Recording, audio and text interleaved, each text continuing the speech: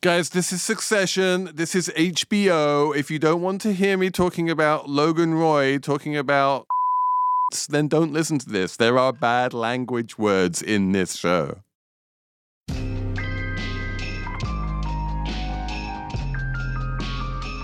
Hello, and welcome to the Bleed the Swede episode of Slate Money Succession, your guide to episode 5 of Succession, which came out last night. I am Felix Salmon of Axios. I'm here with Emily Peck of Axios. Hi.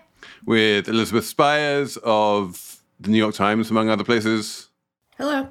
And with the one and only Peter Kafka. Peter, I can't believe you haven't been on this show before, but this is amazing. Hello. And no, I didn't take that personally. It took the 4th season for me to show up. You've been on Slate Money, right? You just haven't been on Slate Money Succession. You lured me on to talk about Michael Clayton under the premise that it would be a fun movie to talk about, and instead I had to spend time defending. No bitterness here at all. We will talk. We will talk about the relative merits, maybe, perhaps. But Peter, before we get into the meat of this, introduce yourself. Who are you? Hi, I'm Peter Kafka. I work at Vox.com, and I make content there on the website, and I also make podcasts. I host the Recode Media podcast, which is free and available right now. And we just started a 3-part series on AI, which you can listen to right now when you're done listening to this podcast. Yes, listen to this one first, because we have a bunch of stuff to catch up on in Slate Money Succession. Apple Card is the perfect cashback rewards credit card. You earn up to 3% daily cash on every purchase every day. Visit apple.co/card calculator to see how much you can earn. Apple Card issued by Goldman Sachs Bank USA, Salt Lake City branch, subject to credit approval. Terms apply. Lucky Land Casino, asking people, what's the weirdest place you've gotten lucky? Lucky? In line at the deli, I guess? Aha, in my dentist's office. More than once, actually. Do I have to say? Yes, you do. In the car before my kids' PTA meeting. Really? Yes. Excuse me, what's the weirdest place you've gotten lucky? I never win and tell. Well, there you have it. You can get lucky anywhere, playing at LuckyLandSlots.com. Play for free right now. Are you feeling lucky? No purchase necessary. Void where prohibited by law. 18+. Terms and conditions apply. See website for details. Okay, so Peter, catch us up. What's the big news? What's the headline from episode 5? The episode 5 starts off with a song called "The Takeover" by Jay-Z, which I did have to soundhound to make sure that I was getting the right. And this is a throwback to, I guess, season 1 when it's the Beastie Boys. Was it the Beastie Boys? Anyway, when Kendall is riding high, he puts on but wants to hype himself up. Wants to hype himself up, and also project to himself and the people in the vicinity of his car. He jams up some hip hop, and so this was right on the nose. Kendall's in charge, or is projecting as if he's taking charge. He's the man, and then he and everyone else who works for formerly Logan Roy has to go to not Sweden but Norway to try to convince Madsen to buy their company. We do have this clear feeling at the beginning of this episode that even though technically they're co-CEOs, Kendall is first among equals between the two. Kendall believes that. To be in his case. head, Yeah. He definitely thinks that. And I guess Roman didn't get the same applause as Kendall did, but we that's didn't because he see came Roman early to get the office. any applause. Yeah. Right. They are both super duper play acting. They are both really trying to convince everyone around them and themselves that they are the bosses now. But when it comes to the fateful decision that Kendall makes that he wants to try to blow up the deal, it's him making that decision and him persuading Roman and Roman saying, well, okay then. But, I mean, you're skipping from the beginning to the end of the episode, and I forgive you. Did Roman really want to blow up the deal? A. B, they didn't blow up the deal. They basically sealed the deal. Because earlier in the episode, Kendall says to Roman, we need to really convince the Swede that we can walk away, like we don't care. And that's what they did. They convinced the Swede that they could walk away. And at that point, he raises the offer. And now they're being congratulated on the deal that I think they didn't want, but I sort of think Roman did want. I mean, for most of the show, whenever Kendall announces a decision, his eyes dart around. If he gets any pushback, whether it's from Matsson, whether it's from his sister or his brother, he just folds immediately. He says, I'm going to alpha dog this.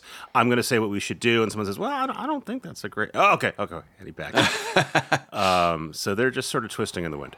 Yeah, it also seemed like Roman had some reservations about giving ATN to Matsson, possibly because originally Logan had kind of set him up to potentially be the CEO of ATN. So he's probably still fantasizing about that. Right. The kids want to run something. And when Matsson comes to them and says, I want to buy the whole kit and caboodle, what they realize is that although money is nice, what they really want is power. And without ATN, they have no power. And they just become another pair of rich kids. And as Kendall says to Matsson, like, I'm already rich. Like, having all of this extra money doesn't actually help me very much. It's not like I'm going to be able to, like, buy an extra car. I can buy an extra car already. Right. Yeah, without ATN, though, if they want to be important instead of rich, they will have to buy Pierce, but they'll have to build something, which they were pretending they were going to do a couple episodes ago. As soon as the opportunity came to not build something and to buy something instead, they were much more comfortable. And they're scared that if they have to try to build a thing on their own, they will fail and they'll be shown for what they really are, which is rich kids. So one of the things that has bubbled up a couple of times in this show is this idea of like the owner of a news network being suitable for that news network. When Logan turned to Roman and said, like, you don't want to own Pierce. Pierce is not your kind of news network. He was right. And then when Kendall went to Matsson and said, you don't understand ATN, ATN is not your kind of news network, he was right. There is this interesting idea that there has to be some kind of philosophical alignment between the owner and the property. And, you know, Shiv understands this. When she like was given the news that Matsson wanted to buy ATN, she's like, great, let's get rid of this toxic asset, like, because she is not aligned with ATN. Yeah, Shiv is the interesting character in this episode, right? I mean, she clearly doesn't want to keep ATN. She's coming to the brothers initially to tell them that Mencken, the presidential candidate who's like a little Nazi-ish, is listening in or participating in news calls, which is like wild. I don't know if there's some real world comparator to that. Peter, is there a real world comparator to that? I mean, that's just a direct call out to Fox and the Trump White House, right? Yeah. Where Trump wasn't sitting in on the morning calls, but it was, well documented over and over. He's calling Hannity every morning. Just right, yeah. So, and she's clearly upset by that, and like Kendall and Roman aren't. They don't even care at all. And I feel like that was a significant moment for her because in the whole episode, she's definitely playing against Kendall, and she's aligning, with Matsson, basically. And they have that great scene together, which I think was my favorite part of the episode. It was the Kendall, the Shiv Matsson scene is so good. It's such a great scene. We should, Emily, you should talk about that scene. My favorite bit, I think, is when she accepts the cocaine from Matsson and just like makes it seem like she's going to do something, but then quietly just screws the lid back on. She's pregnant. Yes. I mean, so if she did not do the cocaine. Yeah. But she is drinking. She's got a drink in her hand. No, I rewound that several times. Like, did she do the coke? Are they leaving it ambiguous? I guess in theory she could have done it off camera, but it seems pretty clear that she did not. She did. Yeah, I was like looking in the window, like, can you see her reflection doing it? What is it? Peter, is there any tech CEO that Matsson reminds you of? No. I mean, he's an amalgam of a bunch of things, right? Daniel Ek does not present himself that way. So in terms of the one Swedish tech billionaire that I know, no. There are rumors about various people in tech re-embracing cocaine again. I'm assuming that was cocaine. My consumption of HBO shows has also told me that ketamine is popular with young people again. So I'm assuming that was coke and not ketamine, but I don't know. Shiv does mention to Tom that a whole bunch of people at this retreat have been doing Molly. Oh, that scene. Okay, so...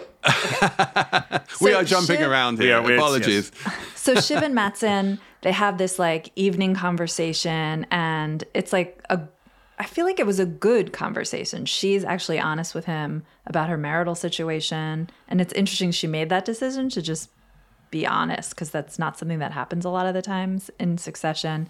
And he tells her this just insane story about how he's sending half liters of frozen blood to his ex, and then the reveal is that the ex is the head of comms, right? Ebba. It's Ebba.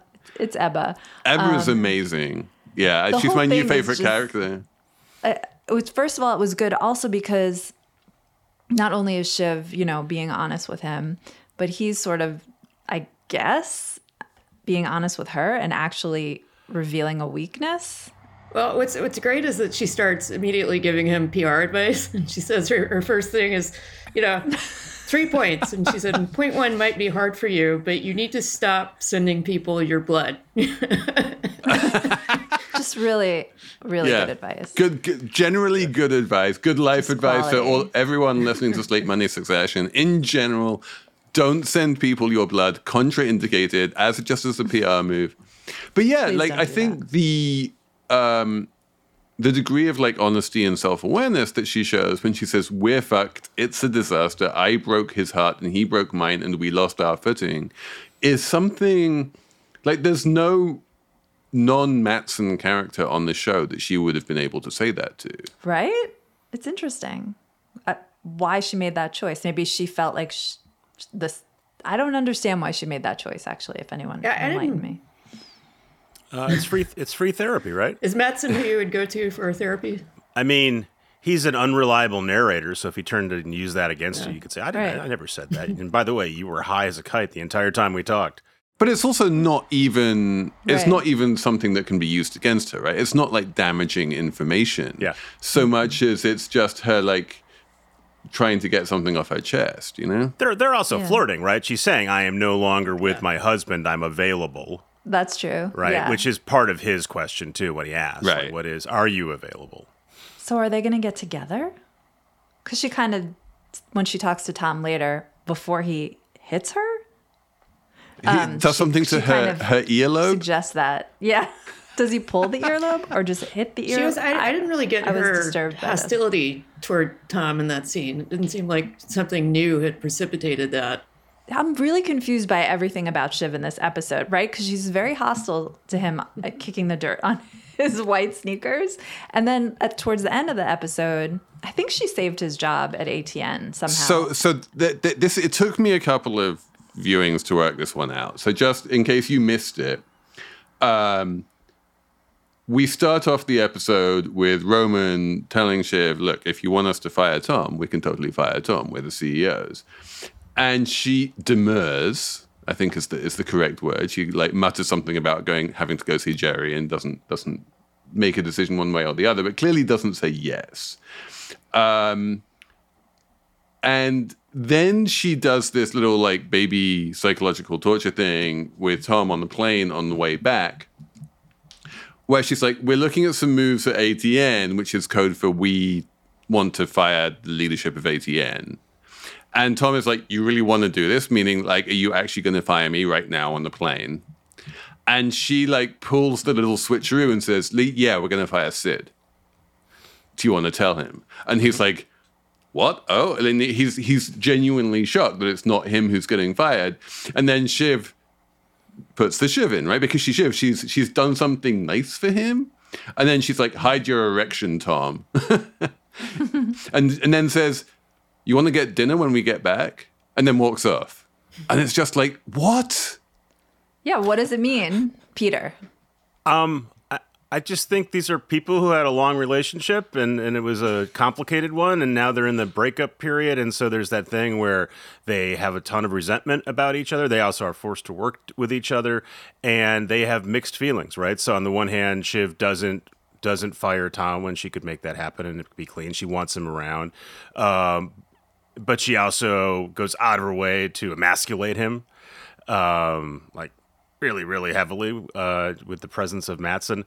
So it's erratic, but I think that is meant to be the case. I think she's supposed to be all over the place. Yeah, she doesn't know what she wants. It is a pretty realistic portrait of a dysfunctional couple in the process of breaking up.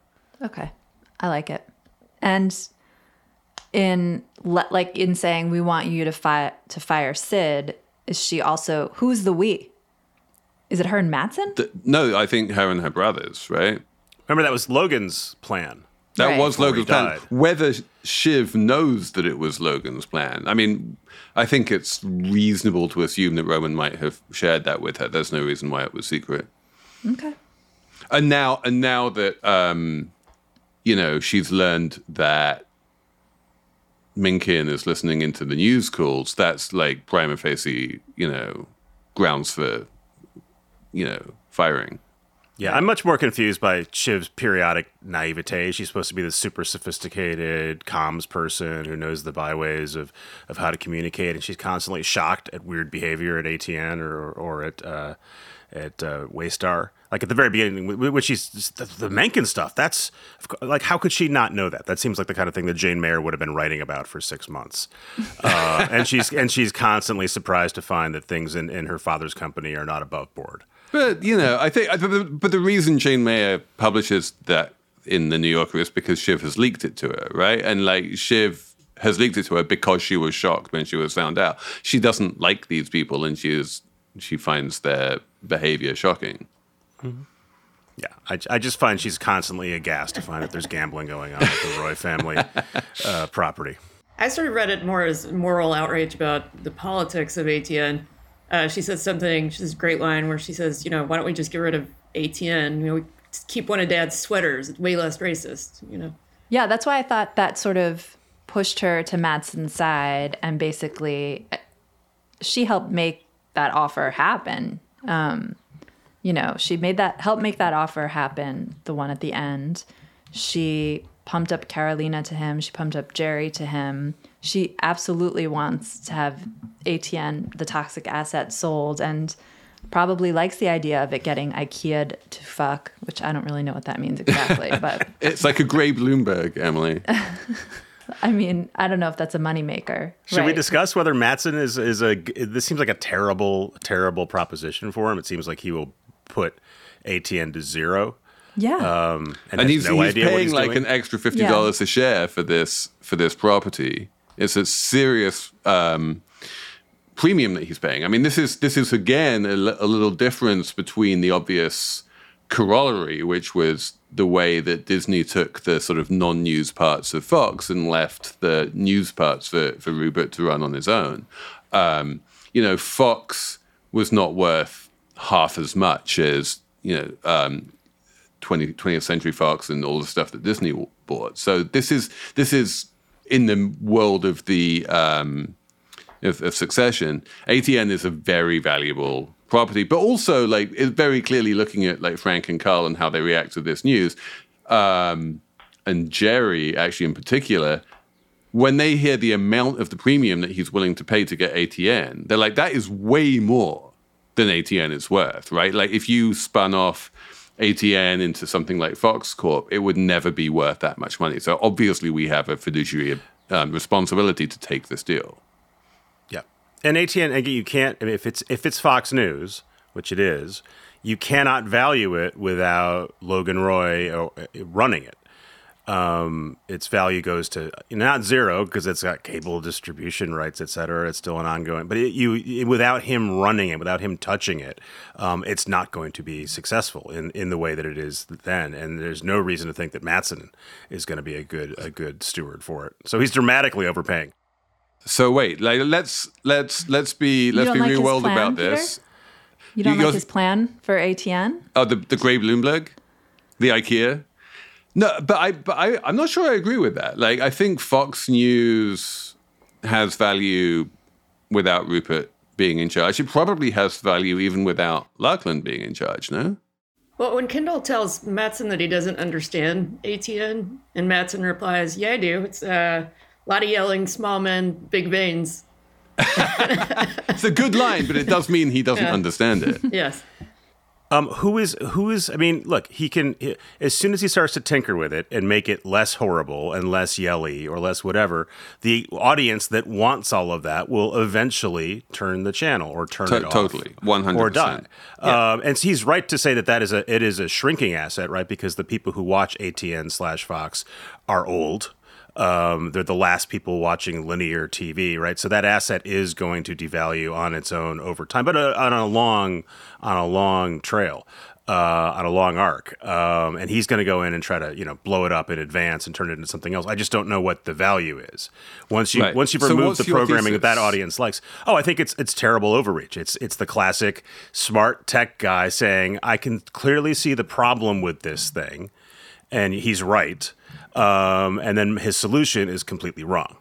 And actually, in a weird way, his solution is not a million miles away from what David Zaslav is doing to CNN, right? No. In terms of like depoliticizing it and making it more boring?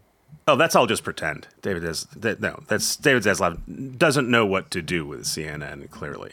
And has been told by John Malone it should go one way, and by other people it should go a different way. And he's got the same problem that everyone who's owned and ran CNN has, which is, what do you do when there's not a national crisis? Mm-hmm. Because people don't watch CNN unless something is blowing up.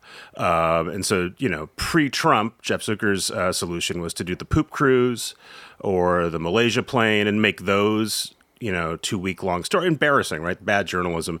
But that's what you have to do if you are running a non-ideological 24-hour news operation. There's no reason for people to watch you unless you've ginned up some fake news. They watch MSNBC or Fox because they're loyalists, and there's no reason to watch CNN. And so this premise of non-ideological news, I guess a long-winded way of saying, yes, maybe he thinks that's what Zaslav's doing, but Zaslav doesn't know. But no, this is, he's taking Fox, in the world of Succession, he's taking Fox News and trying to make it CNN, which is a terrible idea. Yeah, I think it's a bad idea because you have a brand and the brand means something, and he's trying to take away what that brand means and blow it up for an audience that doesn't even exist, or maybe exists but watches something else. Weirdly, when we find out at the end of the episode that Tom isn't on the kill list, and there's that little exchange between Roman and Shiv where Roman's like, yeah, he's actually doing a perfectly good job. It strikes me that if you needed to pick one person to run ATN, Tom wouldn't be terrible. He does actually understand how it works, and he understands what the politics are. And he might not share the politics, but he knows where the bread is buttoned. He basically understands how to run it. Emily is shaking her head. She refuses to believe that Tom can actually be competent at anything. He has no backbone or moral center, and I think. In the real world, if you run a media company... You say that like it's a bad thing.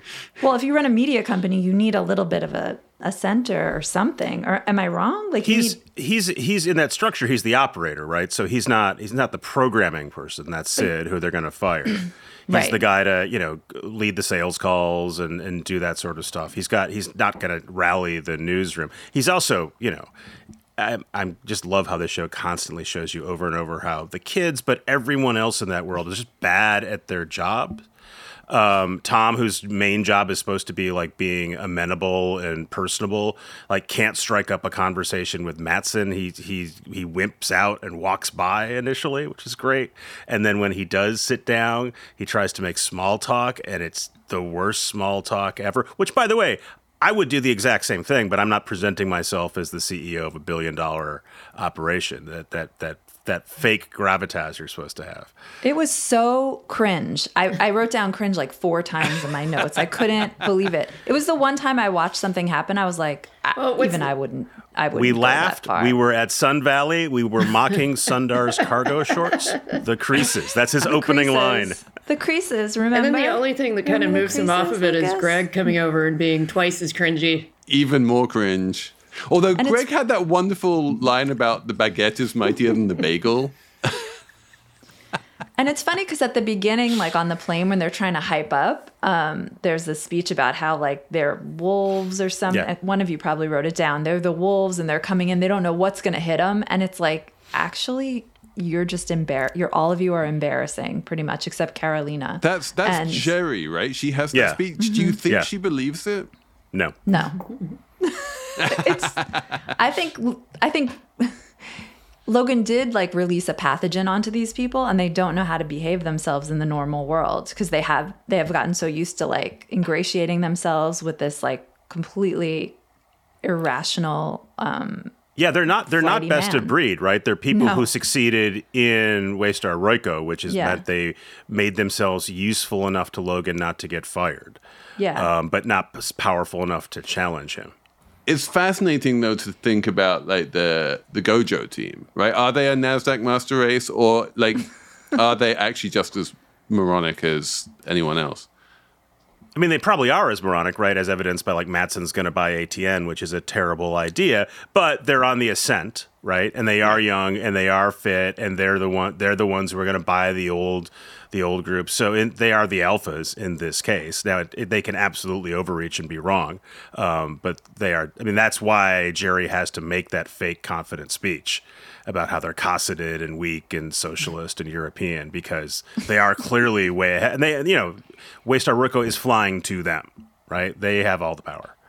2 days after their father died. That wonderful little bit where Oscar and Matsson start talking in Swedish about like incest and Habsburgs, and Tom isn't alert enough to pick up on the incest and the Habsburgs, and is just trying to laugh along when in fact they're just telling him. We say, right, his do you entire agree with company us? is completely inbred. I mean, that's how they come across, as completely inbred. I was really embarrassed for everyone. It's like, I don't know, you go somewhere with you've had this experience. You go somewhere with someone you know, but you're totally outclassed, and all of a sudden you're like, oh, like the curtain's been raised or something. Or you have people over your house and you're like, Jesus, it's messy in here. You don't even notice. That's how I felt about this episode. It's like reveals just how crap these people all are. Right. In an episode prior, right, they were making fun, was it 2 episodes prior? They're making fun of the interloper with the capacious bag because she doesn't know how to behave in their world. Yes, exactly. And then you move them 8 hours east and they're totally they have no status at all. Yes. Can we talk about the 8 hours east thing? Because I feel like this episode finally puts the knife in this thesis that Emily has, that there's 10 episodes and that one day each, and they're each the day after the previous episode. Like, for one thing, this episode actually takes place over 3 days. For another thing, the main day in the middle of it, when Matsson meets the brothers, they talk about what the stock did on Monday, which means that they're meeting on Tuesday, right? So if Logan dies on Friday and we've only had 1 day in between, clearly we are not having 1 day per episode here. I Case think closed. It was 3 days. Fine, case closed, but I think it was a 2-day, not a 3-day. They only had one night and a morning. It was a day, a night, and a morning. So they had a day when Kendall goes into the office, right? Then they fly overnight because the plane is dark when they fly out. Yeah. They land the following morning. Then there's the big party where everyone does Molly. They go to sleep. They wake up the following morning and fly back. Yeah. And the following morning is when they meet on the top of the mountaintop and Roman insults Matsson and all of that kind of stuff. Right. So it really is 3 days. Huh. All right. Well, I think we should link to this great time story that also agrees with me about the 1 day episode each. But even though I am wrong, I'm still sticking to it. That great time story was written before episode 5 came out, and now everything needs to be. I'm still sticking to it. Apple Card is the perfect cashback rewards credit card. You earn up to 3% daily cash on every purchase every day. That's 3% on your favorite products at Apple, 2% on all other Apple Card with Apple Pay purchases, and 1% on anything you buy with your titanium Apple Card or virtual card number. Visit apple.co/card calculator to see how much you can earn. Apple Card issued by Goldman Sachs Bank USA, Salt Lake City branch. Subject to credit approval. Terms apply. We should talk about Roman completely fucking himself, right? At the top of the mountain and telling Matsson that, like, he's never going to do the deal and just, like, losing his shit. And, yeah, what was that? I think Roman has more feeling for Logan than any of the other kids. And so particularly when Matsson was sort of insulting him and he called him a prick and you saw Roman push back on it. And then he, his big grievance was, you made us come out here a couple of days after our dad died. And this was after you jerked around our dad for, 6 months. So it seemed like, the emotional element of it was really Roman's relationship with Logan. Yeah, and it did feel like emotionally real. He wasn't, putting on an act. And there was a lot of, I mean, even by Succession standards, there was a lot of swearing in that scene. You he inhuman. Said, I hate you. He said, "You inhuman fucking dog man. I fucking hate you. You stupid cunt. You piece of shit." It's like, okay, I get the message. And he, of course, did it while Lucas Matsson was peeing, because that is a common Roman behavior. He's always talking to people while they're peeing. They had a previous interaction while Lucas was peeing, Yes. and they peed on the app, on the Waystar app. Yes, I forgot about that. And didn't Roman also, with the Mencken, the Nazi presidential candidate, they had a pee They had a pee situation thing, too. yeah. I'm sure that's 3 basically, so it's a trend, and it probably means something. Roman only really interacts with other men when they're peeing, basically. Yeah, he also makes a point of going up to him while he's doing it, right? Yeah. Because Matsson goes, I'm just going to walk over here and indelicately pee on the side of my mountain. And the Roman says, well, I'm going to sit in front of you, which is definitely a violation of bro code. And then yell at you. So it is some real dick swinging going on throughout this entire episode. And Matsson is almost always winning.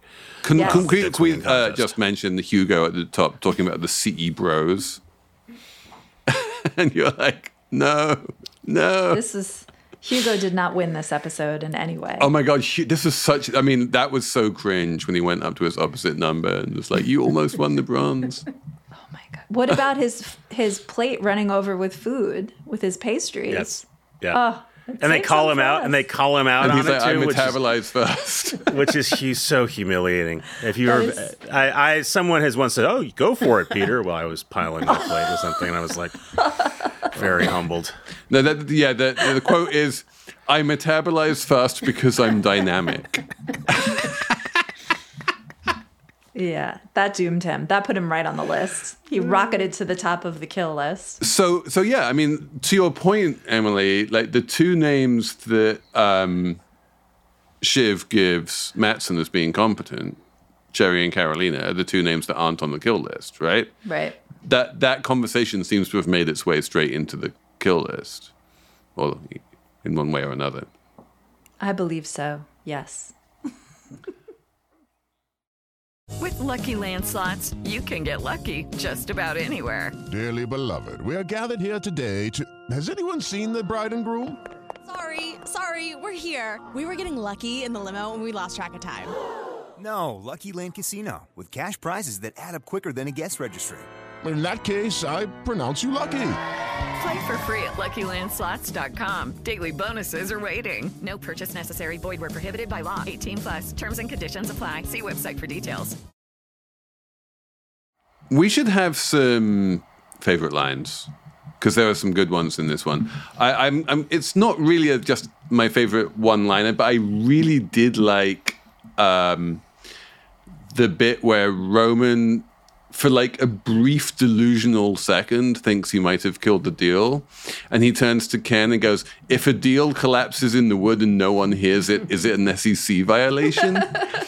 Which basically what he's saying is smart, right? What he's saying is, I have a fiduciary duty to get the best price for my shareholders as CEO of this company.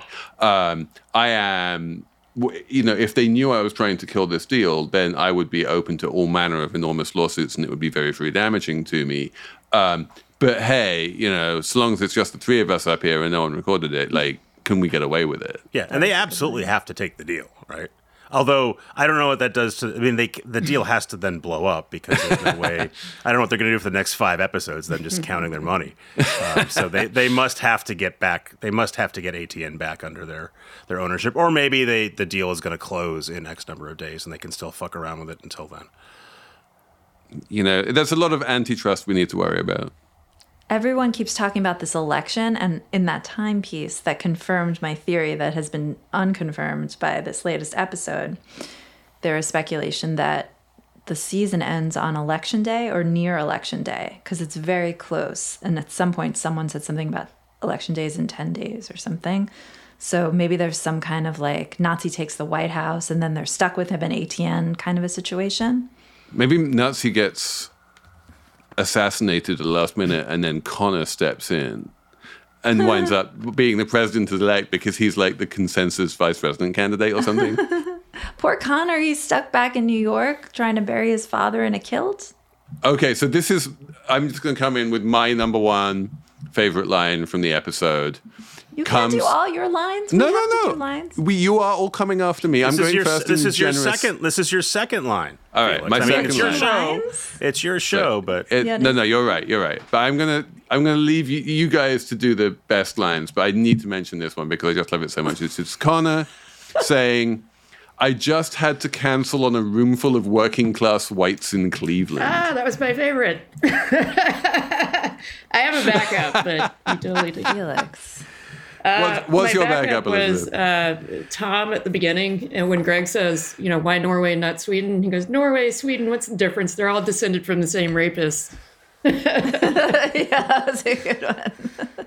Tom he comes across very parochial in this episode, like when he says he doesn't care about France. We have our own France. What is our own France? I don't even know what that means. We have our own Paris, and if it burns, we'll just build another one. Paris. Yeah, sorry, we have our own Paris. What is it, Washington, D.C.? Something? I have no idea. I don't think Washington, D.C. is our Paris. We have Paris, Texas. We have Paris, Texas. There you go.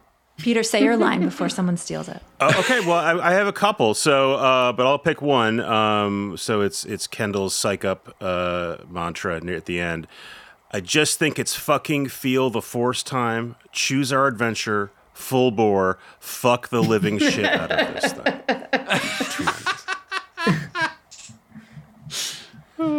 He's the worst one, I think, in terms of business acumen, right? He's got just enough to be, right? He's half smart, right? He has posture. He knows how he's supposed to look and present. He can't do it. He definitely knows some lingo. And then it sort of stops after that. When he's when he finally realizes that he does need to bring the whole entourage to Norway, he says this very like corporate, very Ken thing. I wrote it down. Yeah, no, great, good.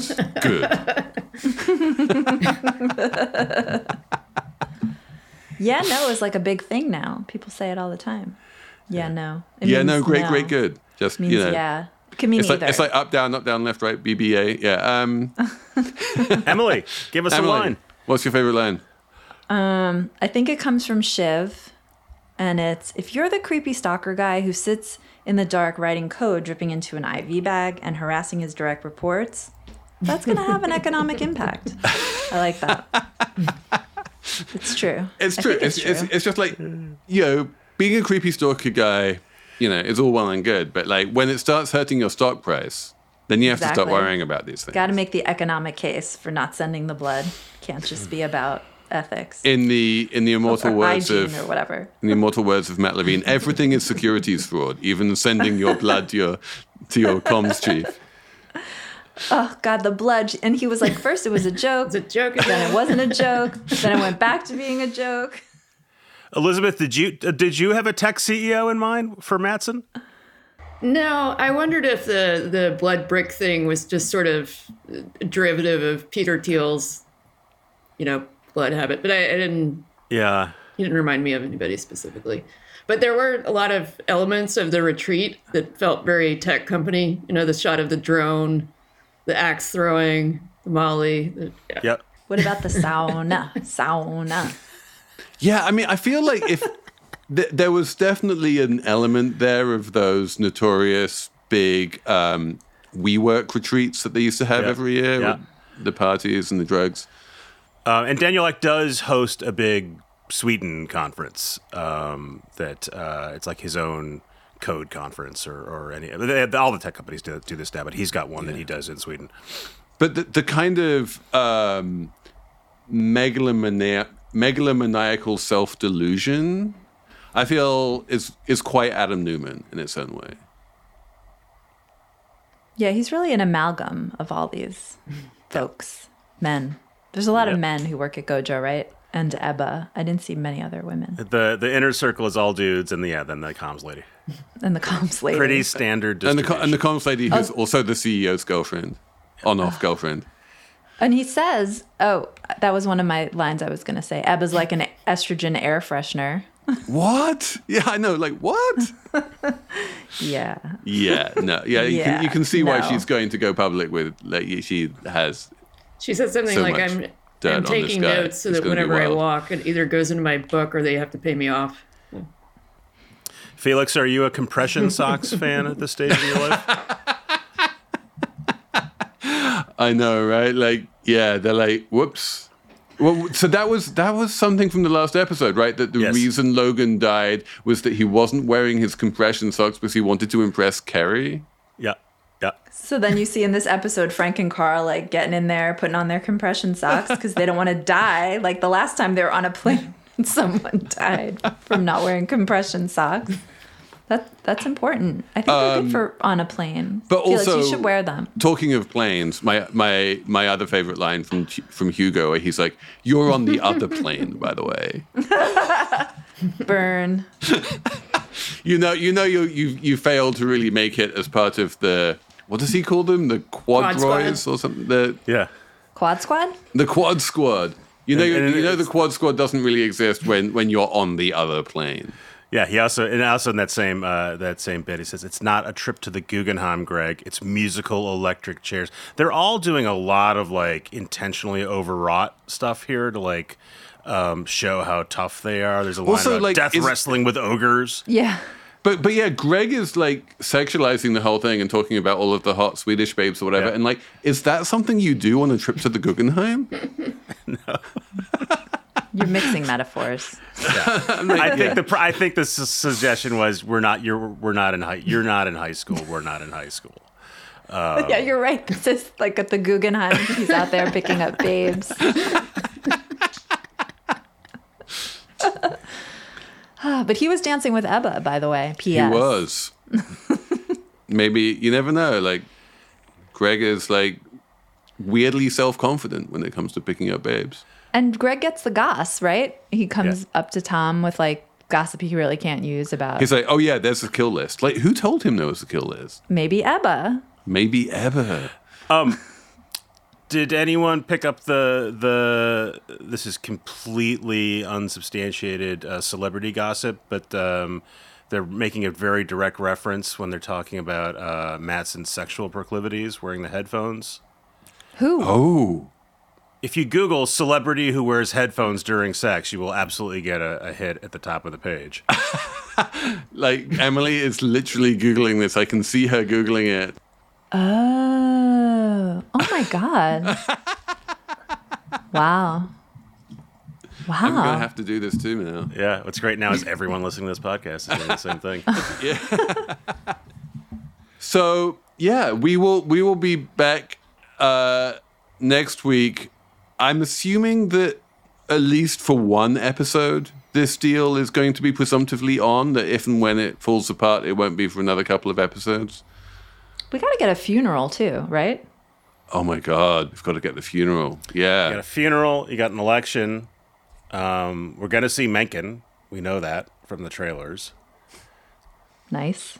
That's a lot of stuff. It's good juice. All right. Any last predictions? Well, also in the trailer, I don't know if you guys have discussed this, at the opening season, whatever they call it,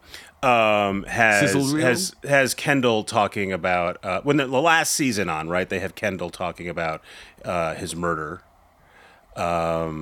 Right, he says, "I didn't." There's the OJ reference. This is like OJ if he didn't kill anyone, and he says, "Oh, what if I did?" Right. So the HBO at least has laid out the idea that death still has to play out somewhere in this season. Yeah, Really? like Colin has the dirt, and Colin isn't gone yet. Colin's not gone, Marcia's not gone, and then he told his siblings, right? So that's right. At least 4 people who know. I would imagine the siblings are the ones most likely to bring it up. Really? Everyone has dirt on everyone, man. Ebba has dirt on Matsson. Now Shiv has dirt on Matsson. And when is Shiv going to reveal that she's pregnant? I mean, it's going to reveal itself at some point. Well, I mean, if we've only got 10 days, maybe it doesn't. But yeah. But you don't believe that, Felix, so you can't. Thank you to Patrick Fort for producing, and thank you to Peter Kafka for coming on. It's been amazing. Thank you for having me, guys. We will be back on Saturday with a regular Slate Money, and then back next Monday with yet another Slate Money Succession.